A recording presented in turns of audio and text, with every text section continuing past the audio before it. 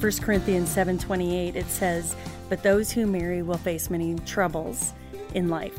And so it says in Scripture, when you get married, you're going to face difficulties. You're going to face hardships.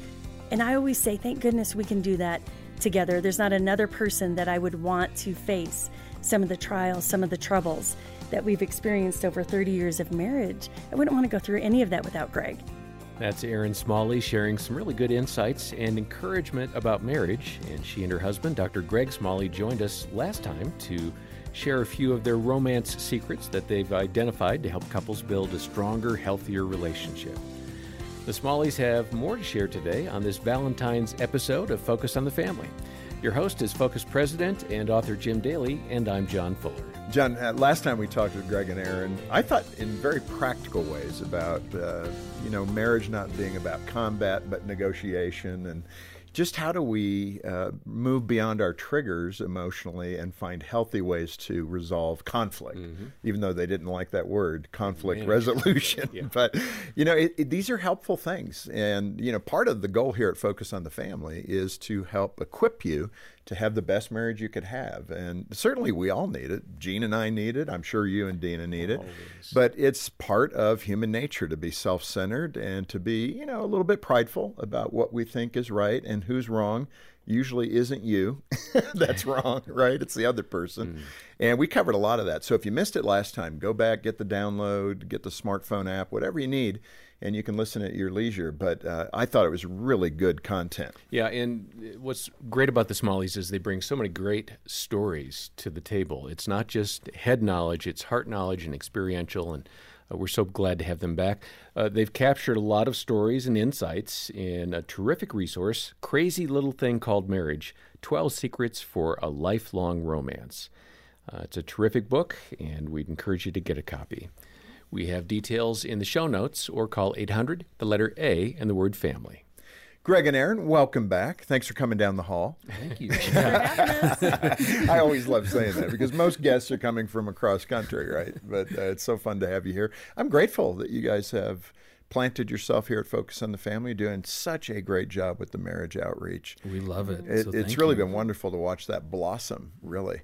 And people are benefiting from it. Their marriages are benefiting from it. So thanks for leading that overall effort. We really appreciate it. Yes, thank you. Let's jump back in. It was so much fun last time. Hopefully the listeners, the viewers enjoyed that. You guys are so transparent. That's what I love. It's just right out there. And here's how we argue. This is what we argue about. We know it's stupid, but this is how you repair that.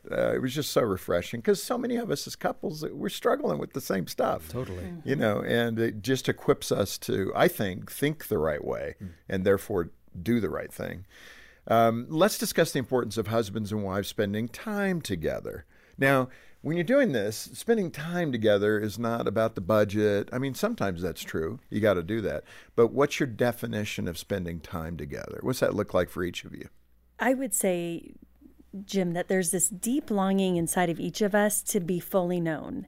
So therefore, when we're spending this deeper level time, because like you said, we can talk about the budget, we can have conflict, we can small talk, but there's something about, I always say, going under the waterline and really seeking to know what's really going on inside of Greg, what's going on inside of his heart, as well as me sharing what's going on inside of me.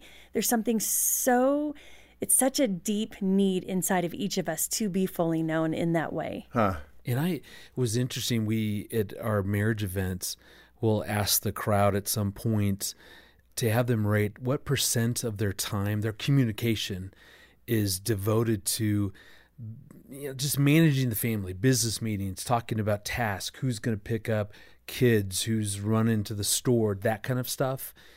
And it blows my mind that on average, it's about 90% of our communication is around almost like administrating our marriage, having a business meeting. And the problem is, if that's all we end up talking about, quite honestly, the marriage can get boring. Like if I know that anytime Erin and I are going to talk, we're probably going to work out who's doing what or whatever, it robs us then of really, as Erin was saying, learning and updating each other below the waterline. We call that inner life conversation. The problem is that sort of conversation, when I'm finding out how are you really feeling? What's stressing you out? What are you dreaming about? What's going on in your life? That stuff will never happen on its own. Right. I'm smiling because I think so many men are lost in this. And I'm one of them too. Yeah. Gene would say to me, we need to communicate. Well, we're talking right now. What are we? Exactly. This is communication, right?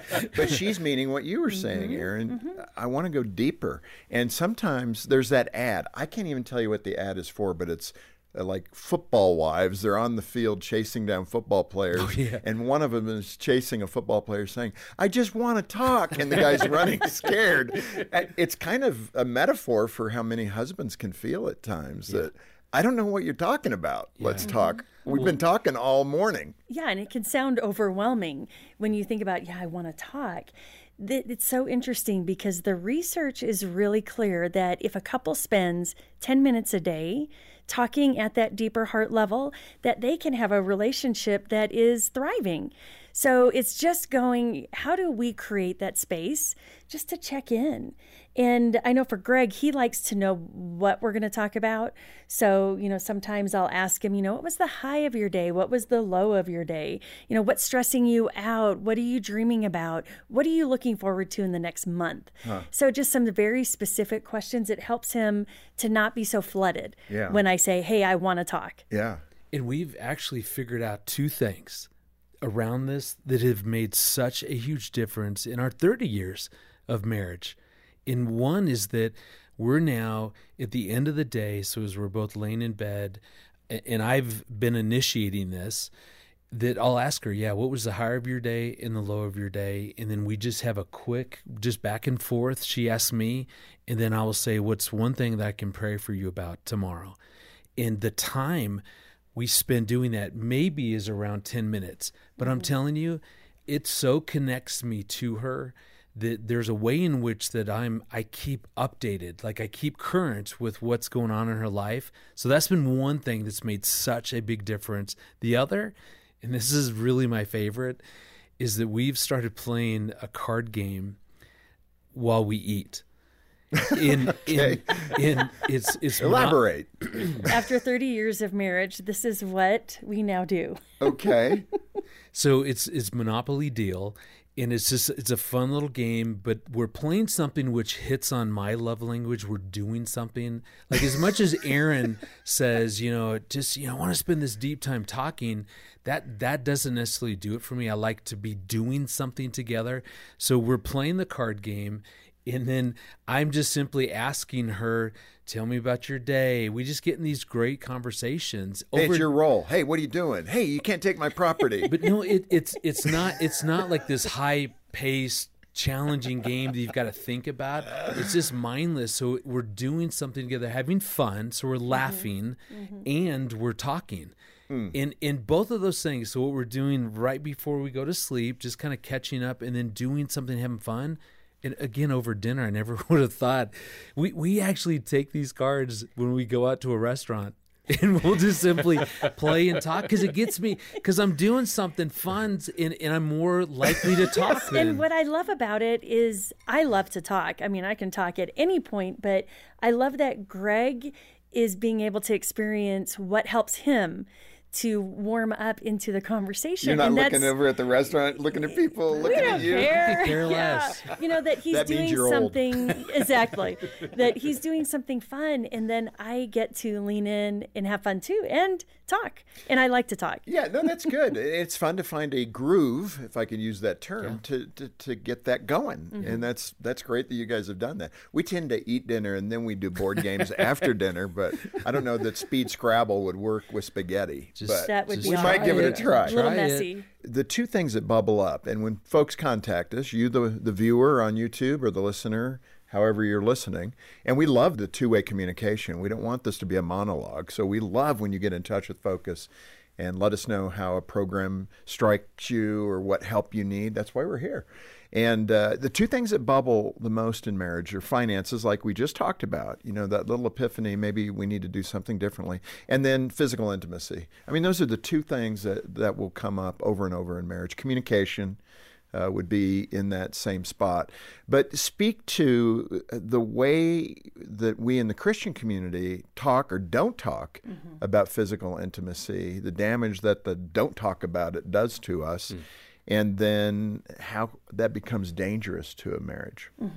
And you're exactly right. So many couples are not talking about this gift that God has given us in marriage. The wedding present. Yes, and so often there's such a misunderstanding as well about what it is. Like, what is this physical intimacy and what is the purpose of it?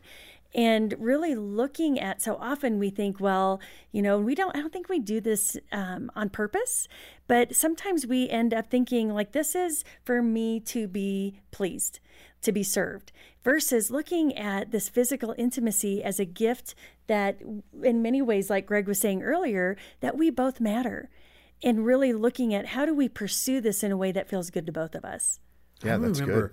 Right before our wedding night, my dad did the classic, "Hey son, I want to share a couple things. If I forgot a few ththings, let's." Yeah. So I'm like, "Is this about you?" Thankfully, I think I've covered that ground with Trent and Troy, but I don't want to do that on his wedding night. And I got his heart, and it was actually sweet advice. But the advice itself, though, now I disagree with. And basically, here's what he said to me. He goes, "Son, as you and Aaron experience that physical intimacy, that wedding present, as you put it." He goes, your job is to be a servant. This is about you really thinking about her needs, serving her, pleasing her. And looking back now, I again understand what he meant, but the problem is, as Aaron talked about, that this needs to be about both of us. This just isn't about me thinking about Aaron and how do I serve and please her. I have to matter in that as well. In what Aaron and I believe, if both the husband and wife come together in a way to where they are serving one another, and thinking about, what do I want? What do I want in this moment of us being together? That if you're thinking about both, everybody has to matter to each person. So often, and I'm seeing it more and more, that post-COVID, women are carrying a lot of anxiety, as well as, you think about everything that a mom or a young wife carries, career and home stuff and, kids and on and on. It's just a lot. And so often what I encourage them to think about is what's getting in the way for you as far as creating space to prepare to engage with your husband in this way, and really evaluating what is it that's getting in the way. Is it that I'm carrying a lot and that I'm anxious and, which makes sense, but then, or is it hormones, or is it a season of life? But then what do I do?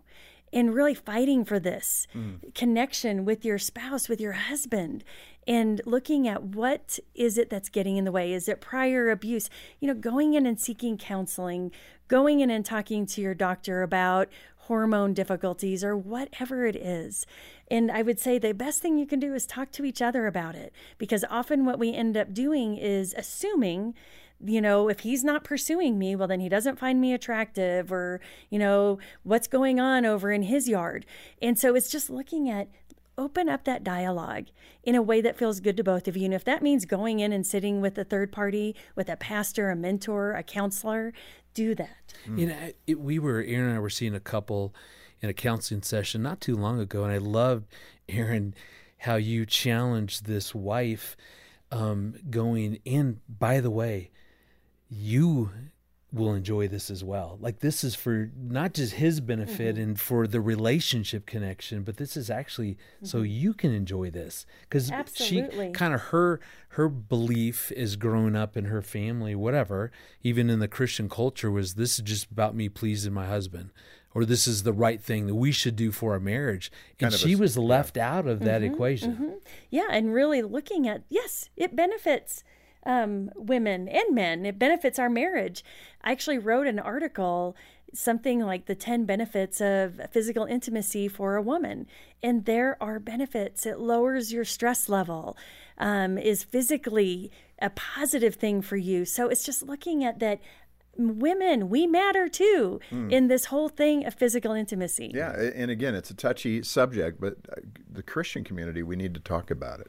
And if you don't know who to talk with about this topic, give us a call here. We have caring Christian counselors. Our number is 800, the letter A in the word family.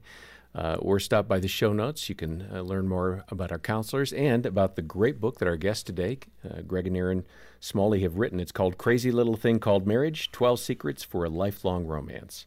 I was really intrigued by a quote in the book, and it kind of goes back to what we talked about yesterday with Sun Tzu, The Art of War, which, again, I read in my business classes. I didn't apply it to my marriage. It seemed a little dicey, but you did. And you said in the book, every great love story is set in the midst of war. Mm-hmm. That sounds odd. Who wants to explain it? Well, one is because we have an enemy who hates marriage. He hates I love that analogy. God created marriage, in anything God created, Satan hates. So war between good and evil, not between husband and wife necessarily. Well, it'll manifest that way. Both. Yeah. And so, because what's interesting is that, Erin and I have been married 30 years, and something that I just so now understand is that what Erin and I can accomplish together is far greater than anything we could have done on our own. There's a synergy there. The unity, our oneness, that honestly, that's a superpower. And it's a threat to Satan. Right. Let me just say it that way. He knows what we're capable of, our marriage is capable of, and he fears that. Yeah. And so he comes after us in all kinds of ways. And he does get us fighting. He wants us disunified. He doesn't want us one and unified, operating together, pursuing something together. And so Erin and I believe that our marriage exists on a battlefield. And there are times that battlefield, then we become adversaries. And all of a sudden now we're fighting each other. And yet if we can remember first and foremost that that's exactly what Satan wants, that he wants to take our unity away. One of my favorite examples, and this is still one of my favorite marriage stories. We were in the process of purchasing a home, and it was so stressful for me. I was worried about the finances and the budget. And as my personality will worry about those things, Erin's a dreamer, and I love her vision, and she can start imagining, well, if we had this kind of furniture or this thing. And as she would talk about these things, it was so stressing me out. And I could tell, this one time we were sitting in the living room and all of our kids were home, and the girls and I were talking about, I said, oh yeah, the buyers want, that piece of furniture and this piece of furniture and this. And I'm like, yeah, because then we can just replace it with new stuff, and just dreaming. And I was watching Greg. Well, no, all of a sudden I go, stop! Like I yell out, stop it!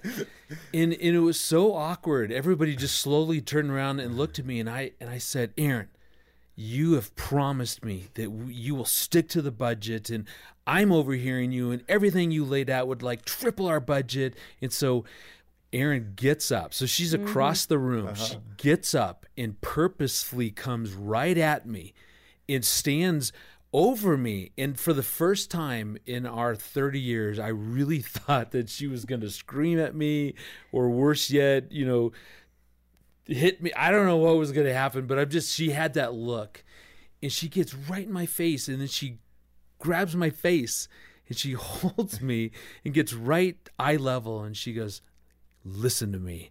And I'm thinking, oh man, that was the straw that broke the camel's back. I'm in so much trouble. She goes, I love you. We are on the same team, and I will do nothing around spending money that isn't a win for both you and for me. And then she plants the biggest kiss on me. And then kiss. And then drops me. No better. And then goes budget. right back away to the couch and starts talking with the girls again as if nothing happened. She had you. But you had me at the kiss. What so struck me though is that in that moment I allowed Satan to rob our union, our oneness. I became Erin's adversary. I saw her as my adversary. And in that moment, our unity was broken. The fact that she came over there and did that restored that. Yeah, and what I will say is that 10 years ago, I probably could not have done that. But doing my own work, no, meaning that I would have been triggered myself. But watching everything play out, I was like, you know what? He's just worried that I'm not with him. And so I was able to kind of self-soothe and keep my heart open. And then I was able to go over and just say, I remember looking deeply in his eyes and going, I'm not going to do anything that is going to harm our team because we're a team. Have you noticed a pattern? Every Friday night he wants to talk about the budget now? He's waiting for the kiss. That's right. It's beneficial. Hey, honey, to let's him. talk about the I budget. can put those together, but You're spending way too much money. and I pucker Yeah. up. I'll be like, I haven't spent any all week. But the opportunity is just recognizing there's all kinds of things that we're going to face together as a couple. And we can do that individually or we can do that together. And it kind of leads to this open-closed heart idea that you also have in the book. Being aware, I would think, of an open and a closed heart between you. And then how do you try to keep more of an open heart more consistently? Yes, and the key to that, what's so important is I used to think that Greg had to do something for me to get my heart back open. And that is not the case at all. I personally, that God has given me my heart and has told me to guard my heart. And it's my job to keep my heart open. There's times it's going to close when we have, a negative interaction or he screams stop from across the room. My heart, may close. But I have full ability to manage my heart and to get it back open. Me and God, we've got that. Wow, that's a big statement you're making. I'm sure some women are going, I don't know if I agree with that. But I get it. But that's a far healthier place to be, that it's not, either spouse, it's not the other one's responsibility Correct. to open or close your heart. I mean, probably we're closing each other's hearts more than we're opening them, but it's my responsibility to keep my heart open. And that means that I've got to show up and be aware of what's going on inside of me and continuing to grow in who I am as a person and in my faith and, processing when my heart gets shut down. Right. And really go to the greatest commandment. So this is sort of cheating, because how do you argue against Jesus saying this is the greatest commandment, to love God, to love others as you love yourself? That means that as I love me means to keep my heart open. If I'm going to love God, if I'm going to love others, and Aaron is my closest other, that means that I've got to be doing the job of keeping my heart open and keeping my heart well cared for. And that's really what is meant within that verse, the as part of love God, love others as you love yourself. Yeah. And one thing that I want to clarify too is that sometimes that means setting a boundary. Sure. And, making that line that, the way you're treating me is not okay. Because often what we think is when we set that boundary, I'm doing it to keep Greg out. Really, when I set that boundary and I say, hey, that doesn't feel good to me, I'm setting that boundary to keep my heart open. And sometimes we don't recognize that is the purpose of that. That's really good. And there's so much more in this great resource that you two have done.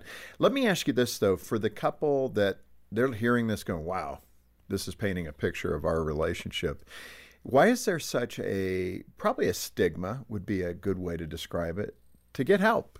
I mean, so many couples suffer in silence. They don't get the help they need. Sometimes it's both of them that don't want to get the help, or one, and it puts the other one at a great disadvantage, because what do you do? And so speak to the stigma of not wanting help, but overcoming that. I mean, you're both counselors, so you're doing this every day. There's so much fear around going in, what is this person going to say? Are they going to blame me? And, what am I going to become aware of? Some deep childhood Will they something. show that actually I'm damaged and unlovable, those kinds of things. And what I love when a couple walks into my office, first and foremost, I will praise their courage for coming in, because it does take courage to walk into a counselor's office. And then I say, of course, you're here with this stranger, and now you're sharing some deep heart things that, you usually don't share with a stranger. So it takes time to build that connection, that safety within the counseling relationship. But the point in all that is the risk is your marriage is going to get better. I mean, that's the thing. That's the hope, right? Yes. I guess it's not guaranteed, but that is a more typical outcome. And if nothing else, you're in a place that feels safe, that you can have some of those harder conversations with a third party who's able to help manage the level of safety in the room. Right. And if, the bottom line is, if you've got concrete boots on this subject, you just can't move. You're feeling stuck as a couple. Call us here at Focus. We've been at this for 45 years. I don't think you're going to surprise us, and we can be the initial start to getting you the help that you need. And don't hold back. It's a free call. I mean, we'll have a counselor get back in touch with you. But why not? It doesn't even cost you anything. So why not start there? We have a great referral list of other counselors in your area, probably. I think we cover most of the United States, that we can refer you to a qualified Christian counselor, even in your town or city. So let's do that. Give us a call. Don't hold back. Get the help you need to have a more God-centered, biblically oriented marriage today. Our number is 800, the letter A in the word family, 800-232-6459. Or you can learn more about our counseling services online.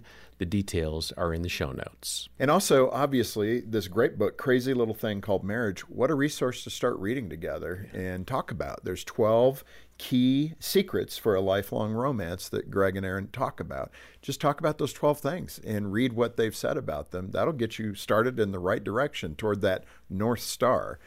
Really toward the Lord. And I think it'd be a great resource if you can send a gift of any amount. If you can do that monthly, it really helps us be part of the ministry, help save other marriages, and help parents do a better job, save a baby's life through supporting us every month. $10, $20 is terrific. And as a thank you, we'll send you the book, and we can do ministry together. Join the support team as you can when you call 800, the letter A in the word family, or stop by the website. The link is in the show notes. And we'd like to have you as well check out the Loving Well podcast that Greg and Erin host, which addresses respect in marriage and cherishing your spouse and what it looks like to put Christ's love in the center of your relationship. And again, details about the Loving Well podcast are in the show notes. Greg, Erin, thanks again for being with us. This is really fun and helpful. Thanks for having us. Yeah, thanks. We won't say goodbye. We'll just say see you at lunch. Later. At the lunch. Yeah. And thank you for joining us today for Focus on the Family. And next time we're going to hear from Deborah Pagay. She'll be describing how to have a more godly attitude. First of all, we were created for a purpose.